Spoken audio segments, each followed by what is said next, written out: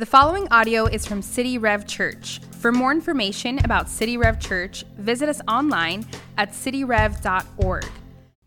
Well, we, a couple years ago, were at our home. It was actually just me, home alone. It was relatively early in the morning. I had just gotten up and was eating breakfast, just sitting in my house. And as I was there eating breakfast, I hear this banging, pounding on my door. And my heart rate skyrockets. I'm like, what is happening? And so I run to the door, and at the door is actually my landlord, and she's saying, fire, fire, there's a fire in our backyard, fire, grab your shoes and get out of here. And I'm like, what is happening? And then she just leaves. She gives you that news and then leaves, goes away. And I just think, what am I supposed to do? My house had never been on fire before. I was not used to the situation. I wasn't trained. I thought, do I stop, drop, and roll? What happens right now? What am I supposed to do? Do I go grab my birth certificate? Where do I do? My house is on fire. And so I just listened to what she said. I put on my shoes, and I grab my bag by the door, and I run outside. And I go out to the street in front of my house. And as I'm standing out there, I'm seeing just black smoke just kick up behind our home. And I'm thinking a couple things. One, as I'm sitting there with all my neighbors, I'm thinking, well, I really hope my house doesn't burn down. And then the second thing was, I really wish I wasn't in my PJs right now. And I wish I would have brushed my teeth because this is uncomfortable. And I'm just sitting there with all my neighbors, and we're like, I don't know what's gonna happen. And in a matter of minutes, it was actually really impressive, really quickly, the firefighters showed up. And so they roll up with their trucks, and they go to the backyard, and they have their water and they have their hoses. And after a couple of minutes, that black smoke lightens and turns to gray smoke. And eventually that cloud of smoke just kind of turns into a trickle. And after a while, after they checked it all out, they came out front. They said, hey, everything's under control. Everything's okay. You guys are good. You can go back in. And so I went back into my house, and we had to go check out the damage, right? We wanted to go see what happened. So we actually went in the backyard. I took a picture. This was my backyard of where I used to live at the time. Have it for you. This is what it looked like. And that was just a couple of minutes, right?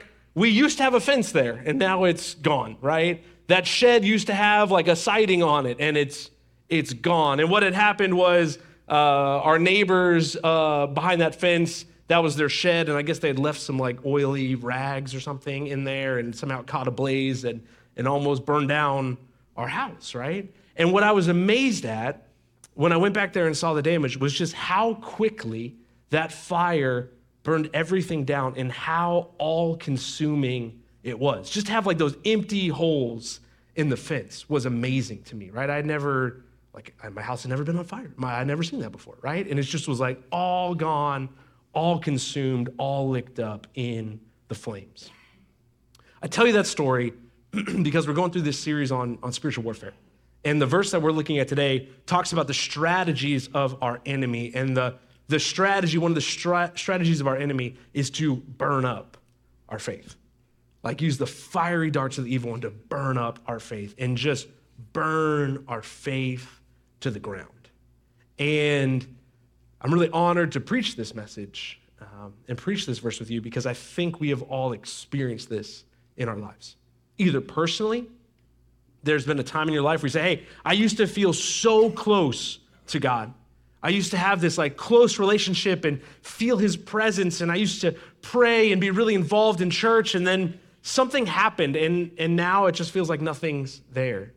Or maybe even more disheartening is maybe there's someone that you've walked with in your life, maybe a family member or a friend, someone you're close to, and man, they believed. They had a real faith. They had a thriving faith. And then something happened. And as years went by, that faith just kind of died. It just kind of burned down. There's just nothing there anymore. And this passage that we're going to look at today shows us the tactics of our enemy and also how we can protect ourselves from the enemy burning down our faith. So if you have a Bible, go ahead and open up with me to the book of Ephesians, chapter 6. We've been working our way through this chapter together. and we're going to start today in verse 10. Ephesians chapter 6, verse 10 says this, "Finally, be strong in the Lord and in the strength of his might. Put on the whole armor of God, that you may be able to stand against the schemes of the devil. For we do not wrestle against flesh and blood, but against the rulers, against the authorities, against the cosmic powers over this present darkness, against the spiritual forces of evil in the heavenly places. Therefore, take up the whole armor of God, that you may be able to withstand in the evil day, and having done all, to stand firm. Stand therefore, having fastened on the belt of truth, having put on the breastplate of righteousness, and as shoes for your feet, having put on the readiness given by the gospel of peace. And in all circumstances, take up the shield of faith, with which you can extinguish all the flaming darts of the evil one." So if you haven't been with us the past few weeks, we're talking about spiritual warfare. And the Bible teaches us that even though our culture kind of dismisses the unseen, our culture is more focused on the physical and the material, the Bible tells us that there is spiritual warfare going on. Whether we believe in it or not, it's happening and you're in it. And the Bible even goes so far as to say that if you are a Christian, a follower of Jesus, you have an enemy. But this passage today that we're looking at, one called the evil one. We know him from other names in Scripture. Other places he's called Satan, the accuser, the father of lies, and in this passage, the evil one. And we know from the Bible that the goal and the driving force of the evil one is to tear down our faith. He's seeking to devour and destroy. He is seeking to burn up all allegiance to God, all faith in Jesus, and all sort of community of faith in following after the Lord. He wants to tear it all down. If you've ever maybe watched a basketball game and you've seen how one team is really far ahead, blowing out the other team, and it gets near the end of the game, and it's just an insurmountable lead. And then you might see a player on the losing team start like throwing elbows or hitting people or pushing people around, and they now say, "Oh, that's a frustration foul," right? Like the game's over, they've lost, and now they're just kind of raging, right? It's similar to the story that we see in Scripture of the devil. Right? We see that Jesus on the cross secured ultimate victory for his people. That Jesus promises that one day he will return and establish his kingdom here on earth, and that one day he will fully and finally and completely defeat evil, the evil one, sin, and death. And so the battle has been won, but we're waiting for the fulfillment of that victory. And so in the meantime, the devil uses his limited power and limited authority here on earth to rage and tear down whatever sort of faith and whatever sort of hope we can have in this life. That's his mission. That's what he's after. So this passage, Ephesians 6:16, talks about the evil one and says that he has flaming darts of the evil one, fiery darts, fiery arrows, depending on your translation, that he shoots at us, the believers. What are the flaming darts of the evil one? That again, if you read through Scripture and you read through the Bible, you see that there are common tactics that the enemy takes to tear down our belief and allegiance to Jesus. So there's a couple things that he uses. The common tactics of the enemy, if you read throughout Scripture, the first of which is persecution. That he uses persecution to tear down our faith, our hope, our belief in the Lord. That he uses the influence he has and he turns people that he can to turn against the people of God, to oppress them, to attack them, to use their power to persecute the church. Think of how the devil schemed in the time of Jesus, that he walked into Jerusalem, hailed as a king and celebrated, and by the end of that week, the devil had turned the crowds against him and they executed Jesus. Think about the early church, how often the apostles would show up to a place and they would preach Jesus, the freedom, the good news of what Jesus has done, his death on the cross, conquering sin and death, his resurrection from the dead. And then what would happen is the crowds would turn against them, and they would be imprisoned or beaten or kicked out of town or even sometimes killed for their faith. We know that that actually still happens in our world today, that there are places in our world today that following after Jesus, you risk imprisonment, physical harm, or maybe even death to gather and worship him. Now for us, no one would argue that our country's culture is godly, and I know there's pushback to Christian belief, but we're in actually a pretty hospitable culture for us, right? You were able to drive here today. You weren't worried about getting arrested as you entered through the doors. We're able to gather in public, open, and celebrate and worship Jesus. We're able to live out our faith in our everyday lives openly without fear of harm. But we know that that's not the story for the Christian church. And we know that that's not the norm for the Christian church.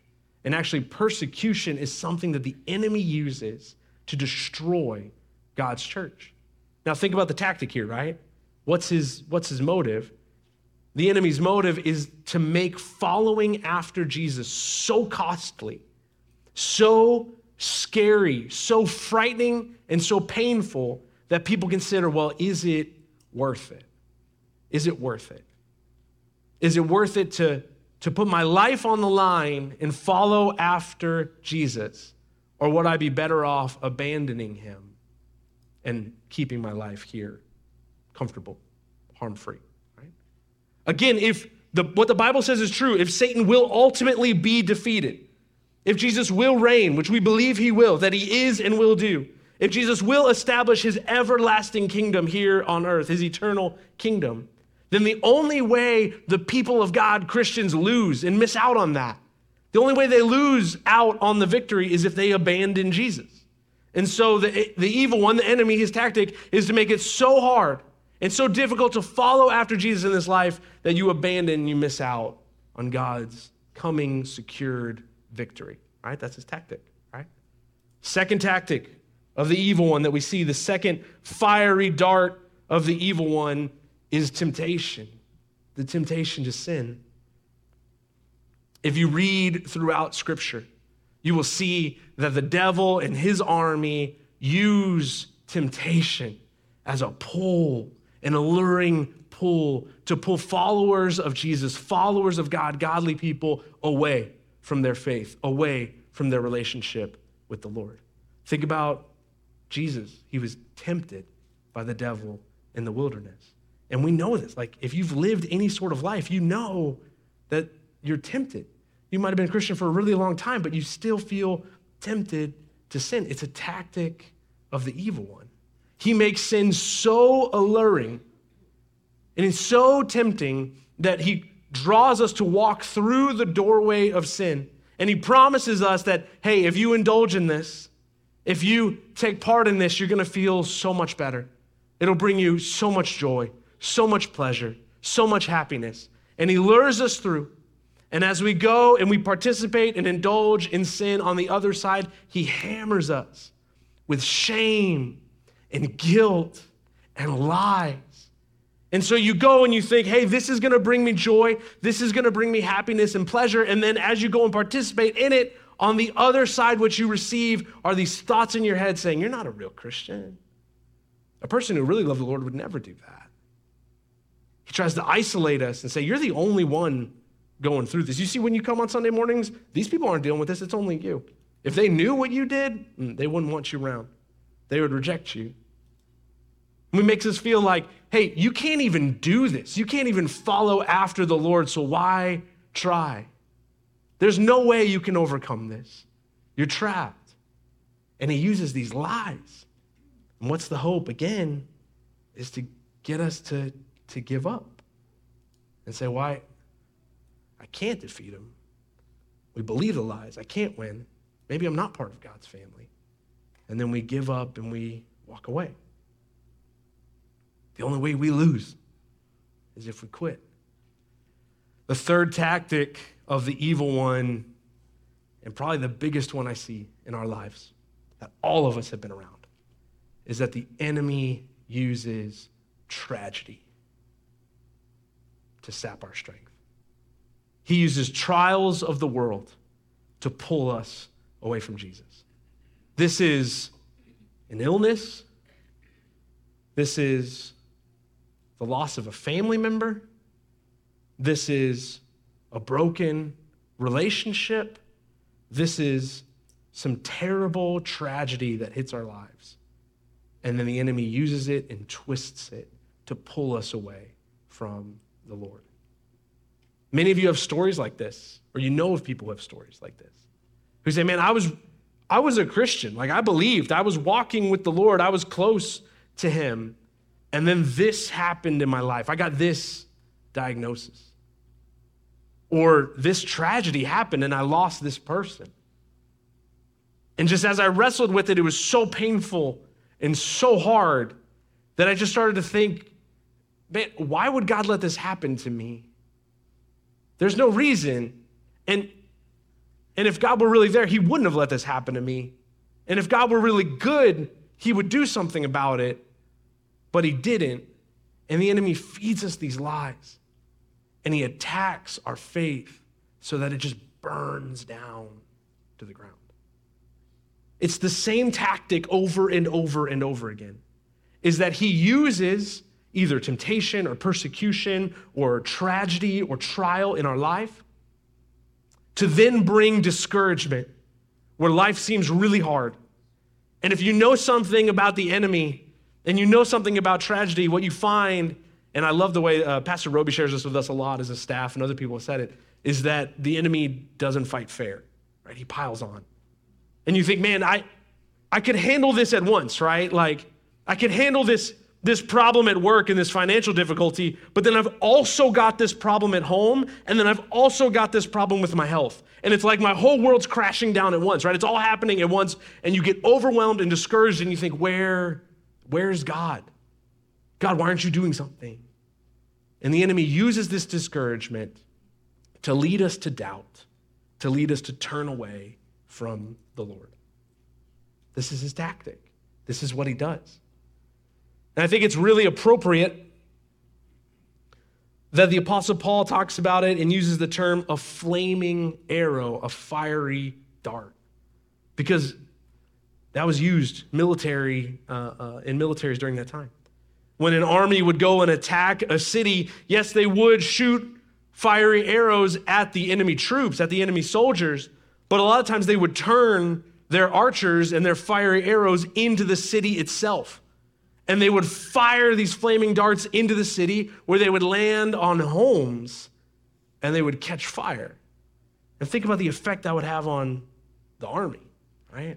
You're going out, you're going in front of your city to defend your city from the enemy. And as you're getting ready to fight the enemy, you turn around and you see the city that you're fighting for and your family's home on fire and burning down. And it just pulls away your will to fight. It's the same tactic the enemy does. He just attacks us and discourages us and brings such doubt that we think like, what's even the point anymore? Like, what am I fighting for? And then we look at what remains of our faith and it's gone. Like a fire has consumed it. It's just gone. And it can happen quickly. So what do we do? If that's you, if that's a friend of yours, if that's a family member, what do you do in that situation when your allegiance to Jesus and your hope in him has burned to the ground? Well, it's in this that the Apostle Paul says that we are to pick up the shield of faith. The shield of faith. And probably what the Apostle Paul had in mind at this time is probably the Roman shield, right? That was popular at the time. It's called the Roman scudo. It's a fun word. And the Roman army used this shield. It was really popular. I think we have a picture of it. We can show it. There you go. You've probably seen depictions of that before.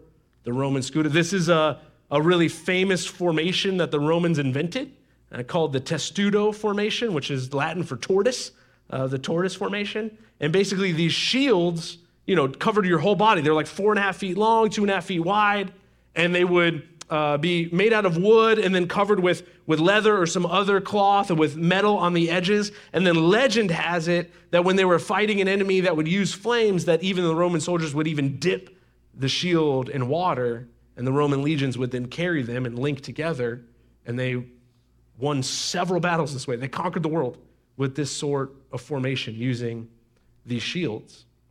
And this is the image that the Apostle Paul says for us, that when we face the fiery darts of the evil one, that we would pick up our shield of faith. So when we are attacked with discouragement and doubt, the weapon that we use is faith. Now, this might seem like a dumb question. What is faith? Like, we talk about it a lot, right? Have faith. Hold on to your faith. Stand firm in the faith. What is faith? Because in our culture, it kind of seems as like maybe like a trite thing, like, oh, things are tough. Hey, man, have faith. It's going to get better. Things are really hard. Hey, hold on to your faith. Be faithful. God's going to come through.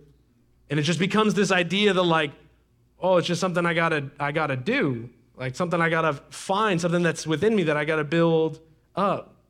Well, the Bible describes faith famously in Hebrews chapter 11. It says, faith is the assurance of things hoped for, the conviction of things not seen. The assurance of things hoped for and the conviction of things not seen. Faith is belief in what we cannot see. Faith is belief in what we hope for. And if you read throughout the rest of Scripture, faith is belief primarily in God and in His promises. Faith is belief in God that He is there, and belief in His promises, that He is good, that He is working all things together for us, that one day He will conquer evil, that one day He will end sin and death. That is what faith is. The Reformers famously explained faith in a couple ways. It is this idea of knowledge, that we know who God is. It's another step of intellectual assent, that we agree that that's true. But the book of James tells us, well, to believe that God is real, and then to agree that He's really out there, and even the demons believe that and shudder. But that third piece is what the Reformers would call a trusting love of God, that there's an affection for God, and that there is a trust that He will come through and that He will deliver on His promises, that He is there and that He will do what He says. So then the question is, how do I build that in my life? How do I have faith, especially when the flaming darts of the evil one are burning everything down around me? How am I supposed to have faith that God is there, that He is still on His throne, and that He will work all things out together for my good when everything around me has burned down? For many of us, okay, you maybe come from a different religion or a different worldview or maybe a different branch of Christianity where faith was put on your shoulders. And you were told faith is something that you must find within yourself. That faith is something you must muster up. Faith is something you must tell yourself like a mantra and repeat. Faith is something you must convince yourself of. That God is there, that God is good, that He is real. And that in times of doubt and in times of hardship, you just need to have more faith. You just need to look deeper within yourself and bring that faith up and out. And I'm telling you, no, that is not what the Bible says. That is not where faith comes from. In this letter alone, the Apostle Paul said faith is a gift of God, from God, that none should boast. In Romans 10, he says faith comes from hearing, and hearing the word of God. That we actually find faith, and our faith is strengthened actually externally, outside of ourselves. We need to go to God, not within, to find faith. So we do a couple things, right? One is we go to His word, right? We spend time in his scriptures and we're reminded of who God is. We're reminded of his promises. We're reminded of his character. We're reminded of what he's done. And then the second way we strengthen our faith is through remembering. I love this about the Bible, and I think we forget it so much in our culture. But the way we build up our faith is we remember what God has done. Think about like Old Testament, right? Think about Israel, okay? Think about the Exodus when God parted the Red Sea and they walked through on dry land, the Passover. And then the sea came raging back and destroyed the Egyptian army. Do you remember that story? Have you remembered that? Maybe some of you in Sunday school, you remember that story, right? And then what God commanded them to do was that every year they would have a feast and they would celebrate and they would eat dinner together and they would remember the Passover. And they would remember how God had delivered them, how God had pulled them out of death and slavery and into life, how God had come through.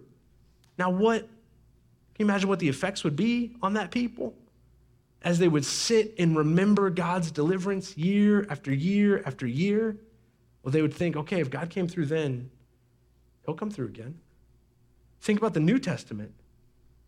Jesus gives us communion, right? And he says, take this and do this in remembrance of me.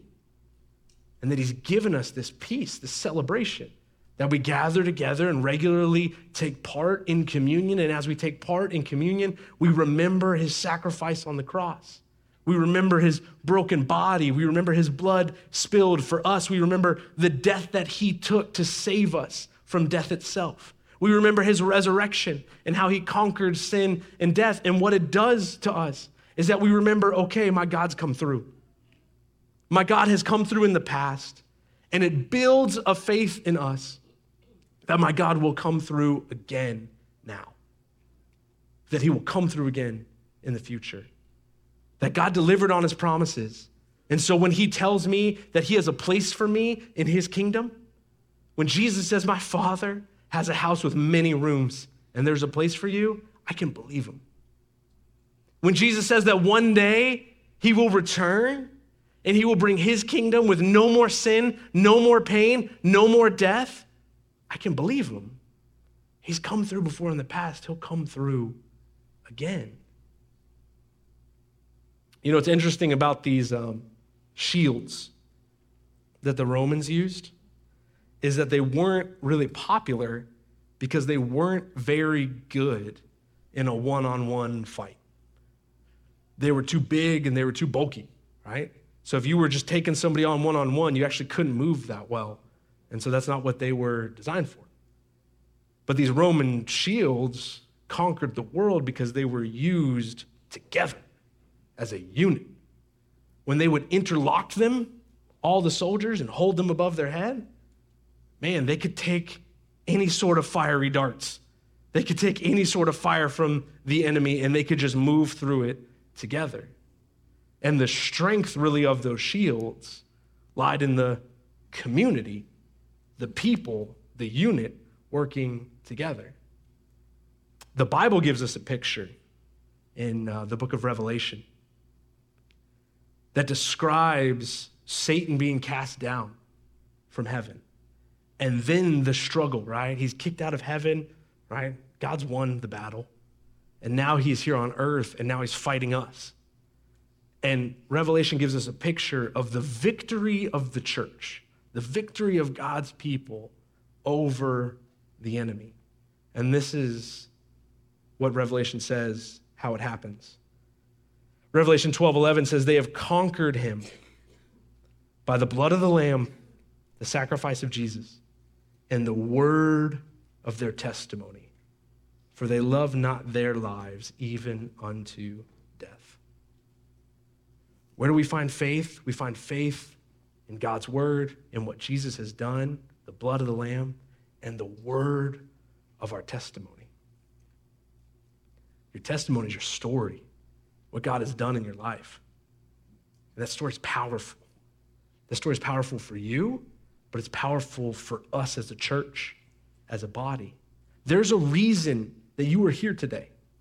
Maybe God moved. Maybe God did something in your past and changed your whole life. And now you're here in church or you're watching online. But maybe it wasn't you. Maybe God moved in your family. Maybe a few generations ago, God did something and just changed the direction. Your family became Christian. You're like, we go to church now. I don't know what happened. Maybe God moved in the life of your friend and then they were on fire for the Lord and then they invited you here. Well, my challenge is to go find that story. Go find that reason. Go ask that question and hear that story. Maybe you've heard it before. Maybe you just need to hear it again. Because the word of our testimony is powerful, especially in the context of community. That when I gather together and I hear how God has worked, right, through his word, and then I remember how God has worked in my life, still those questions come up. Man, was he really there? Did that really happen the way I remember? What? And I question it. But then when I hear the stories of all of you, what God has done in your life, why you're here, how he's worked, man, that strengthens my faith. That gives me hope. God worked in your life. He can work in mine. God's worked throughout the story of Scripture. He can move again. I remember when God worked in my life. Maybe he can do it again, and we find faith. It's external. It's through his word. It's through our community. So for you, you're saying, hey, this is where I am. Like, things have burned down around me, and my faith is weak and dim. Or maybe you're thinking of a friend or a family member, and they're thinking, man, I don't know what happened.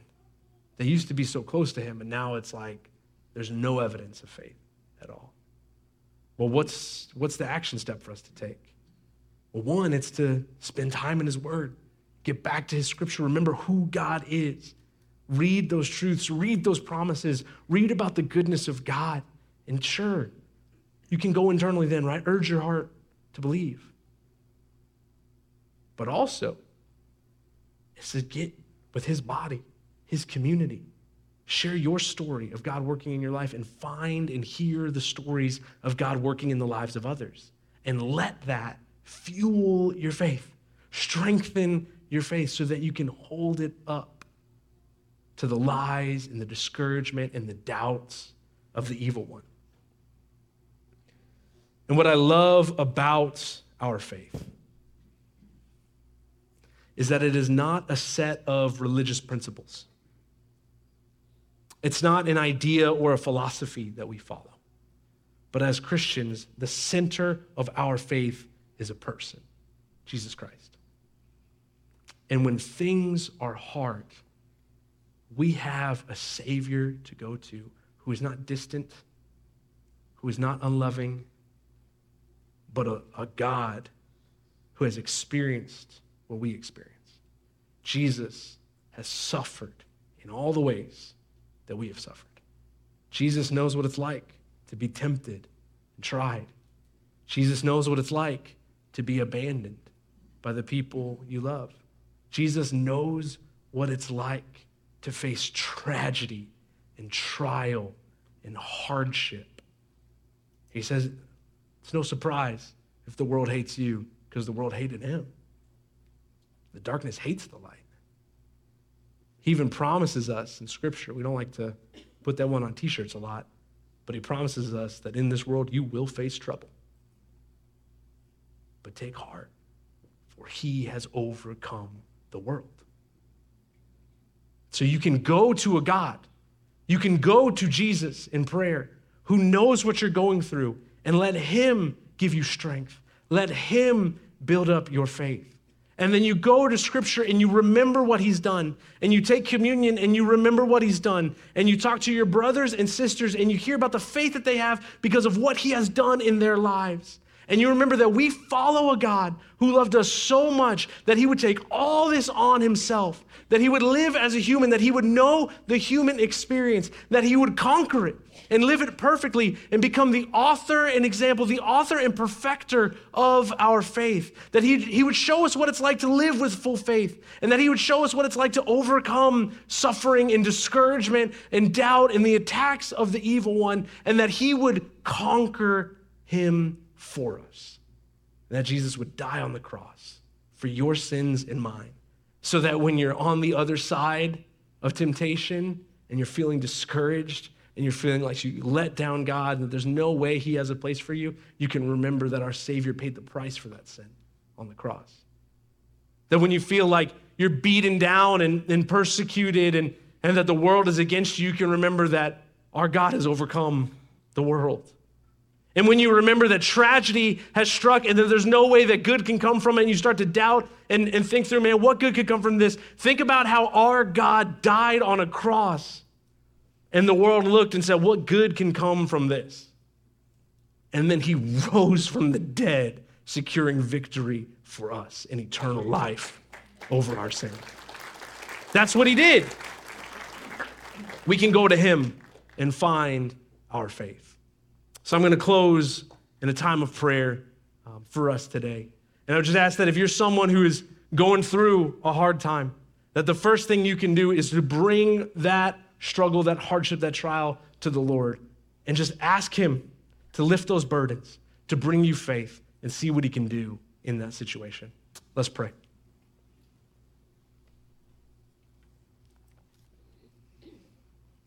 Father God, I ask that you would work in our lives.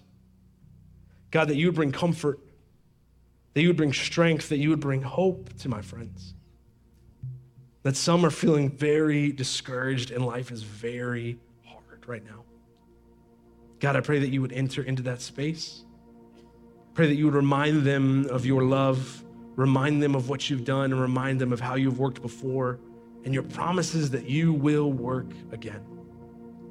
God, I pray that you would strengthen our community, that they wouldn't isolate and run from it, but rather they would run to your people. God, that you would build up a great faith in us, that we could weather the storms and the fiery darts of the evil one, that our faith wouldn't burn up under the pressures and trials of this world, but that we would hold fast to you, to who you are and what you've done. And God, we would see your kingdom come. That's our hope. So Lord, we rely on you. We trust in you. Our faith is in you. God, please strengthen our faith. It's in Jesus' name I pray these things. Amen.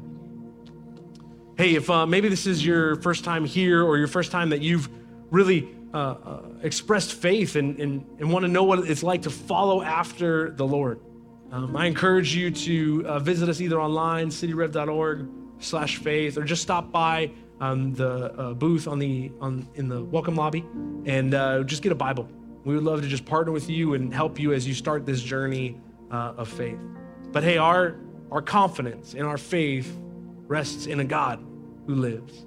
And so let's stand up and end our time together with worship and praise. Thanks for listening. Jesus. For more resources and to check out other teaching series, please visit our website at cityrev.org. If you would like to speak to somebody about beginning a relationship with Jesus or ask any questions you have about this teaching, you can email us at podcast@cityrev.org.